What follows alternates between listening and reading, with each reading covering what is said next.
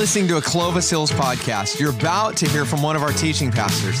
I want to encourage you, go download the Clovis Hills app where you can listen to sermons, you can give, you can do the growth group questions. They're on there too, and you can study God's word together. God bless you guys, and go be the church. Well, it is a good time in the church, the life of the church. God is doing an amazing thing. You remember a few weeks ago on Halloween, we had a thing called Dunk or Treat. We baptized 23 individuals that day. Yeah. This weekend, we are baptizing more. Last service, we baptized 5. We're going to baptize 2 this service, make a total of 30 people that we've baptized over the last couple weeks. Excited. I want to share with you, I know you guys are probably getting clapper fatigue. It's like, okay, no more good news. I want to share with you Pastor Sean. Obviously, he's not with us this morning. Tuesday, he came up to me and he said, hey, you're up. I'm going to be somewhere else, and so you got to preach. And I was like, no worries. But he is up in Campbell, California, the Bay Area.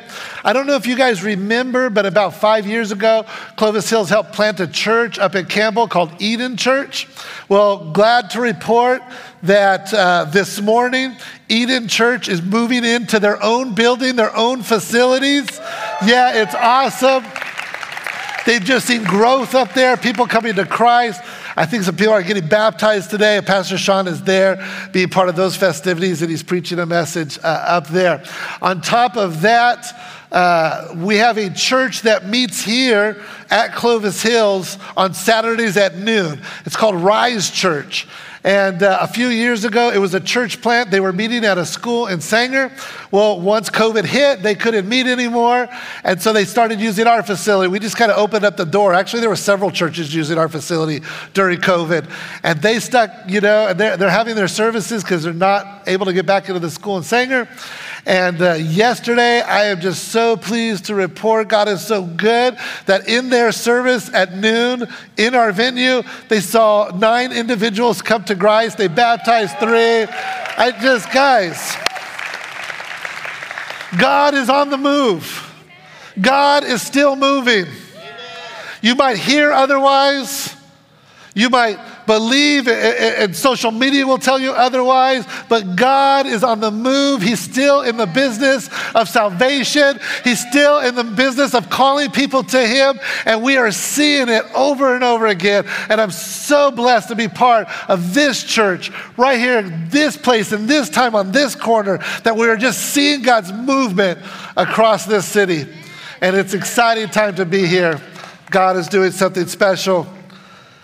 Pastor Sean last week after our 30th celebration, wasn't that a great celebration, by the way, just to see where God has taken Clovis Hills the last 30 years, to see all the familiar faces, to where Pastor Sean was going to start a sermon series today on where we're going.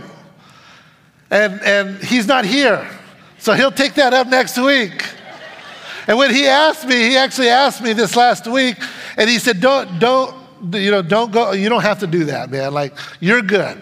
Just preach a message, and I'll pick it up next week. And I was like, okay, I think I got one in the hopper. I got something to do.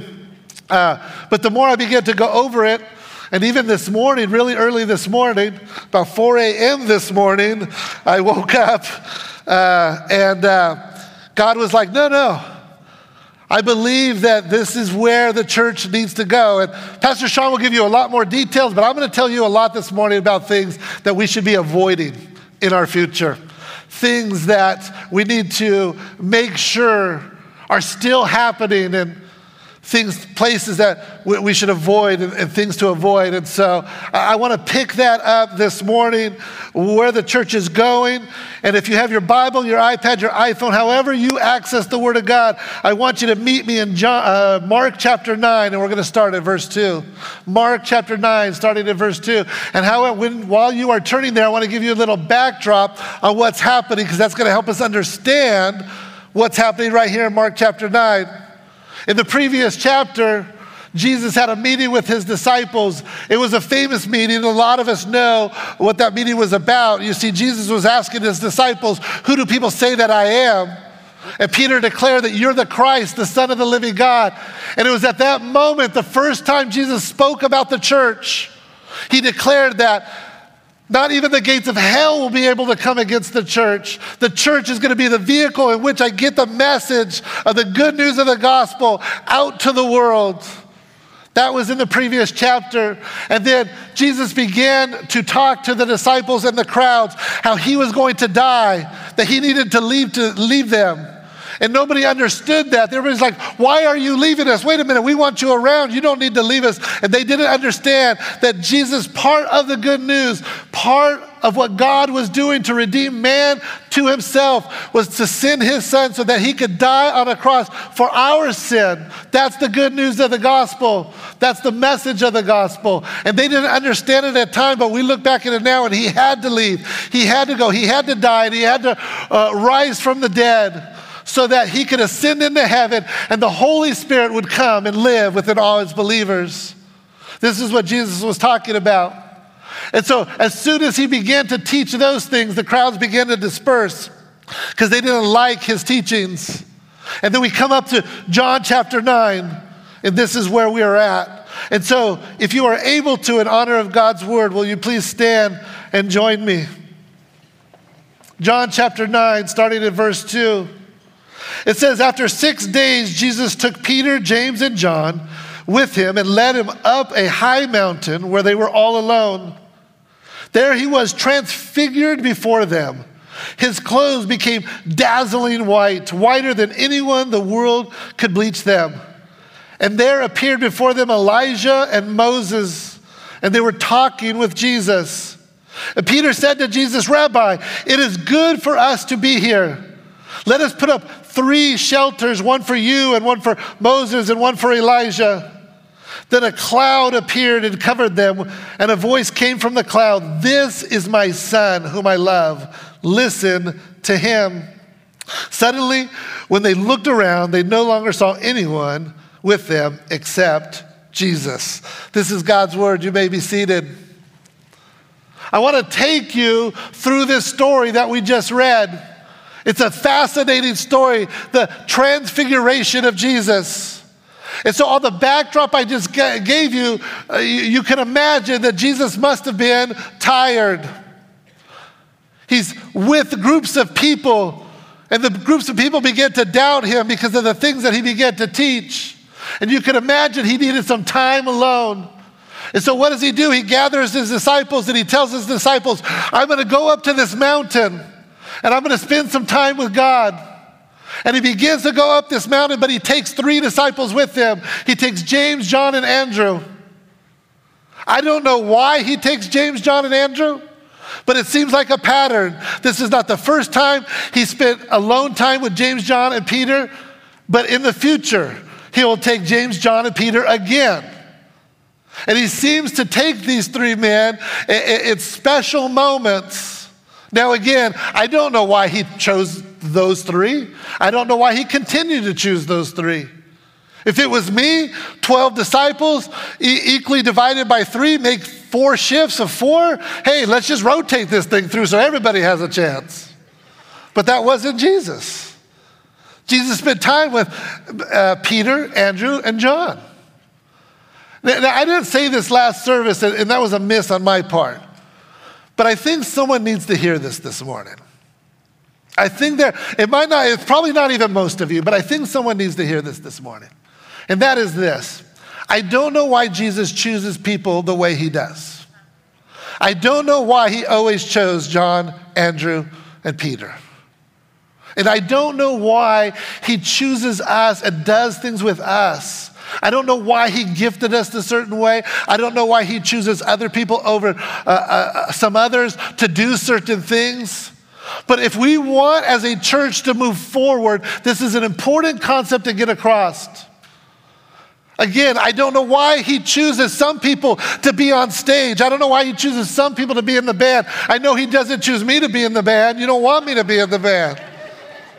I don't know why he chooses some of you to be small group leaders and to be influential in your workplaces or in your homes. I don't know why he chooses the way that he chooses, but listen, that is God.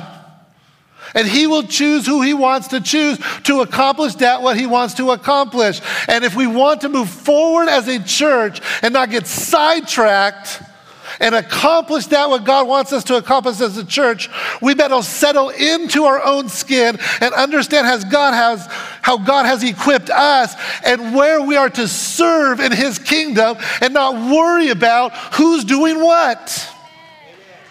Stop it. I wish I would have said that at the 9 o'clock service. Tell everybody in your small groups if they went to the 9 o'clock service, to the 10:30 service. There's something in there. Somebody needed to hear that this morning. Because there's some of you who go to small groups, some of you who do ministry around here, and you're so worried about what you're not doing and what the church hasn't asked you to do that you haven't prayed and asked God, what is it that I should be doing? We are to advance the kingdom of God in this place and time. And if we get so worried about and arguing with each other about she said this or he said this or he didn't pray right or she asked dumb questions during group, then we're just distracted about what God wants to accomplish through his church. That's it. I'm done with that. I'm putting it aside. We're moving on. Is that okay, church? I just felt like someone needed to hear it. He takes James, John, and Peter up the mountain. Now, I want you to envision what is happening. This is how I read Scripture. I'll get caught on a Scripture, and I'll be just like, okay, what's really happening in this passage? So I want you to go on a journey with me this morning. I want you to envision what's happening. He takes the 3 disciples up on a mountain, and there on the mountain, he has this incredible experience. It's called, the Bible theologians will call it the transfiguration. Now, the Greek word that they use for transfiguration is the same word that we get our word metamorphosis from. That means our transformation is happening in Jesus' life. He's literally on the mountain, and something begins to happen to him. Mark describes it as his clothes became whiter than any bleach could ever bleach them. Now listen, I know where I'm at. I know who I'm speaking to. And I know some of you are going to have some complaint cards for me. But that is the worst description I've ever heard before in my life. I know it's the Bible, but really? That's all you come up with? Mark? Jesus is being transformed and you say, oh, he looks like Clorox. Come on.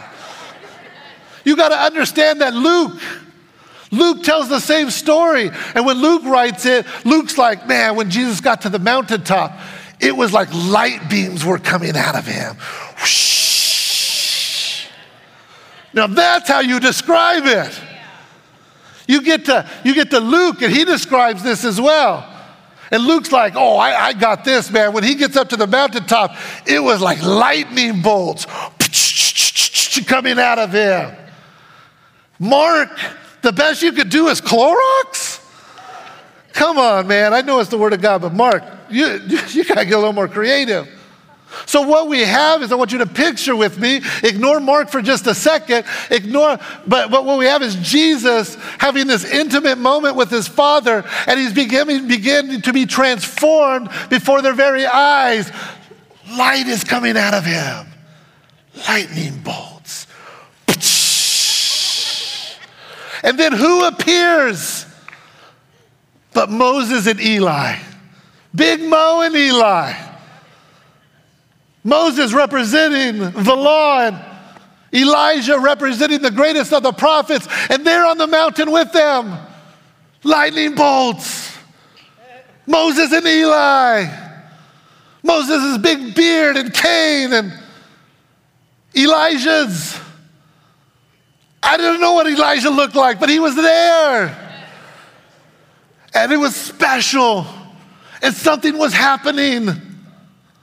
Something incredible was happening. He was being transformed. And what that meant was that Moses and Eli were there to attest to who Jesus was.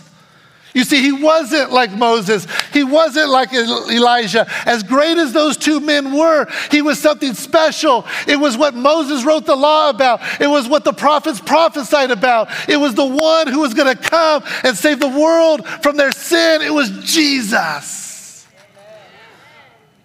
And in that moment, he wasn't just declaring that I am just like Moses and Eli, but I am God. You see, the light came from within his transformation. You know, Moses could identify with this. If you remember, Moses was on top of a mountain, and he had an experience with God, and the Bible says the Shekinah glory shone in his face. You see, the glory, the light reflected Moses. Elijah had a mountaintop experience too, and in those dark caves as he was running, the presence of God came to him and spoke to him in a gentle whisper. They all know too well what a mountaintop experience is like, and yet we have the King of Kings, the Lord of Lords, God himself declaring that I'm not just a prophet, I'm not just a teacher, but I am God, and the light doesn't shine on me, but it comes through me and out of me. That's the transfiguration. And in this moment, this special moment, that the law and the prophets, two representatives from the Old Testament, are talking with Jesus, and Jesus is like, but shh. One of the dumbest things that ever came out of the mouth of Peter was spoken. In the middle of this incredible special event with the Shekinah glory coming all over, what does the Bible say? The Bible says that Peter steps into this conversation and says, hey guys, really good to be here.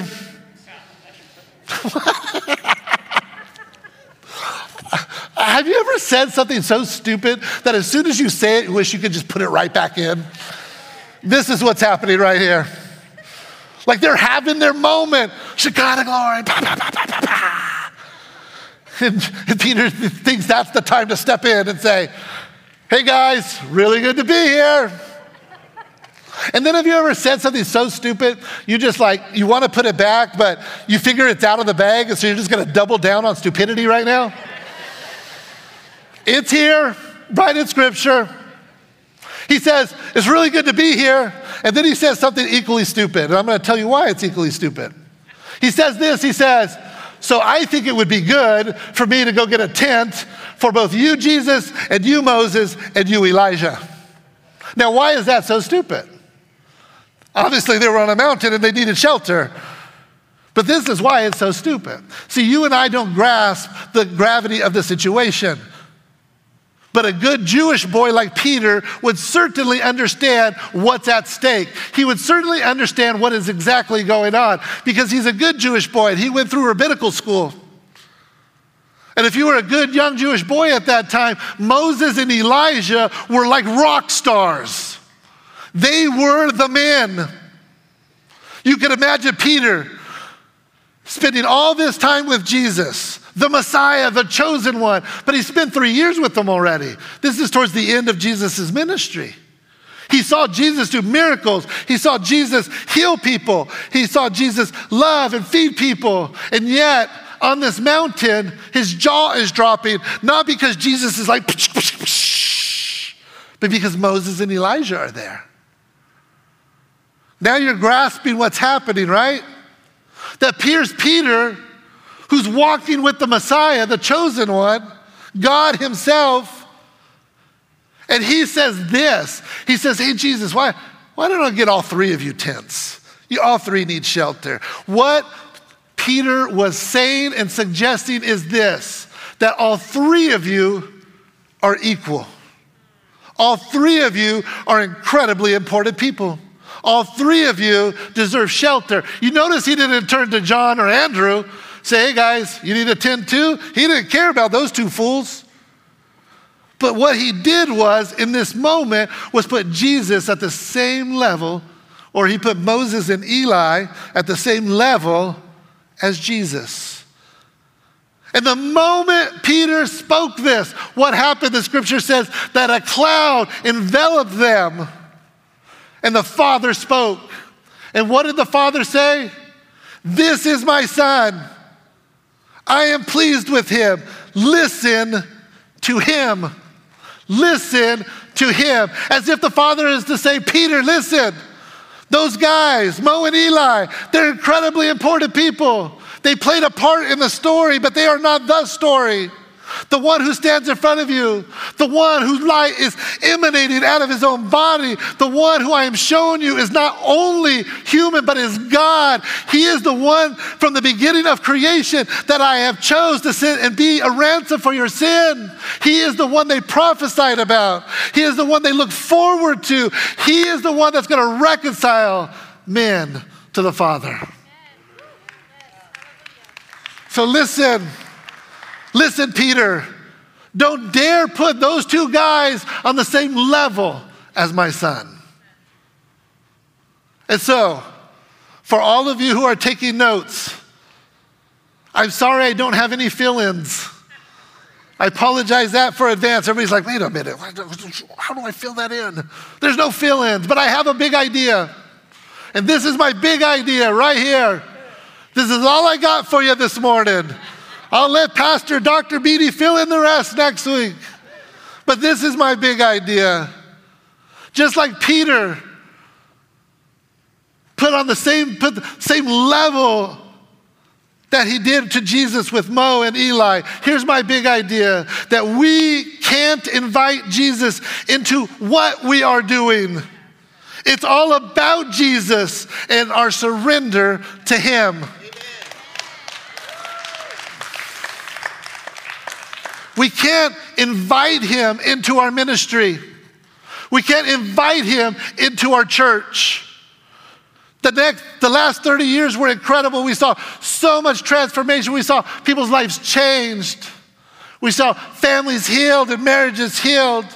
And if we are going to continue as a church for the next 30 years, then we better get this idea into our mind. That we do not do ministry and invite Jesus into it. The ministry of Clovis Hills is all about Jesus. That's what it is. I do not want to tell you about everything that is happening about Clovis Hills without giving glory to Jesus.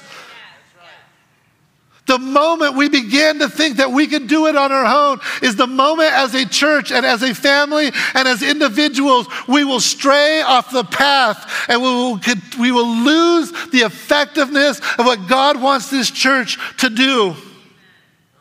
It's not inviting Jesus. Jesus did not die on the cross to be our co-pilot. He died on the cross to be our Lord. Listen, we are doing amazing. Listen, Clovis Hills, I am so proud to be part of this church. I'm so blessed to be a pastor on staff at this church. You know why? Not because I can get up here. Oh, that's really cool. Can you imagine seeing that? That'd be awesome. But I'm blessed to be here because of what God is doing through this little corner in Clovis. He's affecting the entire world. Pastor Sean's up at Campbell right now preaching the gospel. We have other churches using our campus and preaching the gospel and seeing people come to Christ. We have campuses, we have venues. Guys, we have missionaries all over the world. We have churches and prisons in Malawi that Clovis Hills founded and supports. We have churches in Rosarito, Mexico that missionaries from our church are supporting over there. We're working on a church right now in Bogota, Colombia. We have churches in the Philippines. We have churches in Japan. We have churches in Africa. We have churches in India. God is using this 40 acres right here to do something special in his kingdom, but we could screw it up real fast, very fast, if we say stupid things like Peter did. And by the way, I don't want to bang on Peter. He's like one of my biblical heroes. I love that he says stupid stuff and God still says, oh dear, good boy, have a seat. You'll learn eventually, because that's what he does with me. Aren't you glad there's screw-ups in the Bible? Because I'm a screw-up. And I can relate to Peter. Listen, here's just like a little tip. I'm going to throw this one in for free. This is cool right here. If you're ever in the presence of God and the Shekinah glory is just there and you could feel it, and Jesus is like all over, can I just tell you, shut up! Don't say a word. Just enjoy his presence. But yet, how many times have I, in my own right mind, have tried to steal the glory from God when things are happening? How many times have I looked around and said, oh, we're doing some great things here. Oh, we're doing, man, you should see thousands of people are going to come to Christmas in the courtyard. Hey, Jesus, why don't you come? I've been there. Hey, Jesus, check it out. We have this worship team that is off the hook. We got this girl, Marlena, who like dances all over, and she's like, man, she gets you going. And they're up there worshiping. Jesus, come check it out. Oh, I've been there. Oh, Jesus, you should see how many people we're feeding in Mexico. Oh, Jesus, the children that we're reaching out to in Colombia is amazing. Oh, Jesus, you should check it out. Oh, I've been there. But I needed a reminder this morning. I needed a reminder. I needed the reminder, and I don't know about you. Hopefully this message is getting out to some, because sometimes we just need a gentle nudge. It says it's not about you. It's about Jesus. And when we put him front and center and we recognize him as the glorified Shekinah glory, risen Savior, then the Bible says when we lift him up, men and women will be drawn to him. Ain't nobody drawn to me. I barely get my wife to be drawn to me, let alone anybody else. Just being real, man. I was 25 years old. No, I'm sorry. I don't want to lie. I'm in the pulpit. I was 26 years old. And God called me to start a church in LA, a town called Downey, California. I was excited. I was a youth pastor. The youth ministry was blowing and going. It was awesome. I was excited to start this new adventure. We were going to reach the city. Man, we were going to reach California. It was, man, we got my team together and I started this church and it was incredible. God was doing an amazing work there. Seeing people come to Christ, people being baptized. We were on 7 different college campuses having small groups, a few different homes. It was a bunch of 20-year-olds just trying to take the world, you know? And I was excited what was happening there. And then I went to go meet with my mentor. He's been a mentor. He's still my mentor. He's one of them. Been a mentor for 30 years. His name's Russ. If you're in our school of ministry, you've met Russ before. Incredibly wise man. So I go to have lunch with him, and he's asking me about the church, how the church was going. I'm like, Russ, man, we're in campuses. We're seeing people come to Christ, and this is awesome. He's like, man, that's fantastic. He goes, I have a question for you. And I said, Russ, ask away. Look who you're talking to. And Russ says, Scott, my question is this. I'm glad everything's going well, but here's the question. Question is, if the Holy Spirit was to leave your ministry, how long would it take you to notice that he was gone? Yeah, wow. I'm with you. And I got defensive at first. So I'm like, come on, Russ. But you know, the problem was I knew he was right. And I could only answer that question truthfully. And the way I could only answer that question is, Russ, I don't know. It might take me a while. Because I was so involved.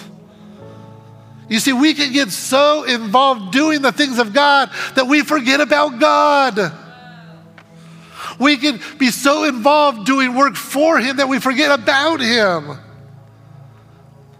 We can get so wrapped up in doing these things that we forget who we do them for. You see, it's all about Jesus. In church, Sean's going to fill you in on the details in the next few weeks, but I'm telling you right now that we will get shipwrecked as a church if we go off the path and start doing things and forget who and why we are doing them. It's interesting. They come off of the mountain, and there's a group waiting there. And they're arguing. The Bible says in Mark chapter 9, they're actually arguing. There's a man with his son who's demon possessed, and they're arguing. And Jesus comes off the mountain, and he noticed that the disciples are arguing with this man. And so Jesus walks up and says, why are you guys arguing? And the man says, I've come to see you, Jesus, because my son's possessed, and I know you can heal him. And so Jesus heals him. And he makes an interesting observation. He says this in Mark chapter 9, 14 through 18. I'm going to read it real fast. When they came to the other disciples, they saw a large crowd around them and the teachers of the law arguing with them. As soon as all the people saw Jesus, they were overwhelmed with wonder and ran to greet him.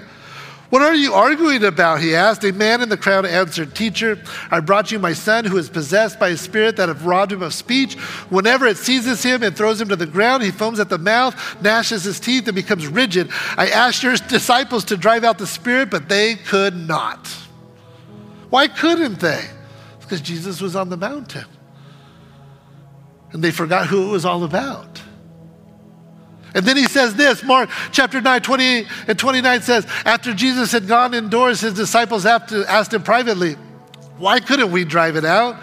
And he replied, this kind can only come out by prayer.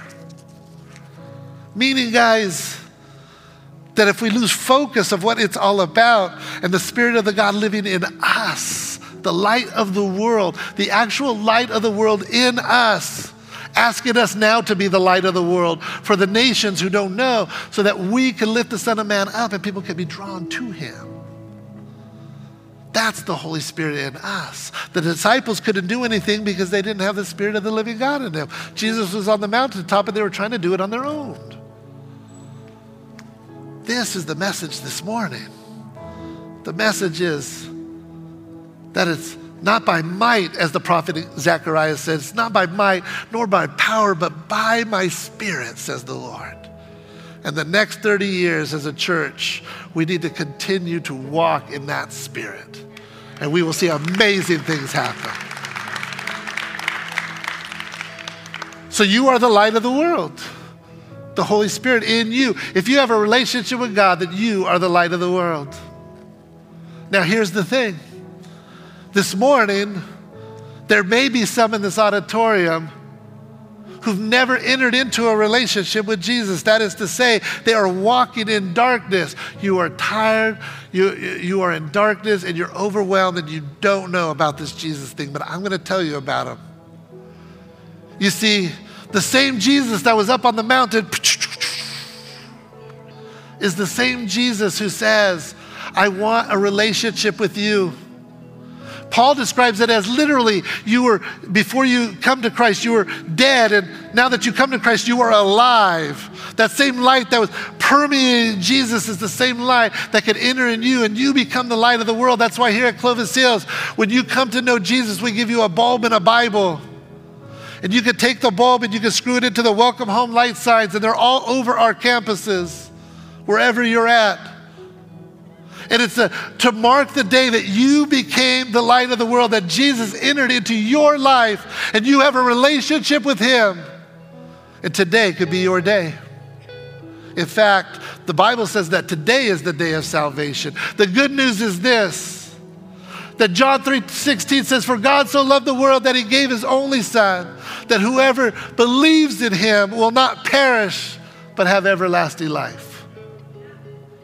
The Bible says in Romans that if we confess with our mouth Jesus is Lord and believe in our heart that God raised him from the dead, you will be saved. And it's a matter of faith.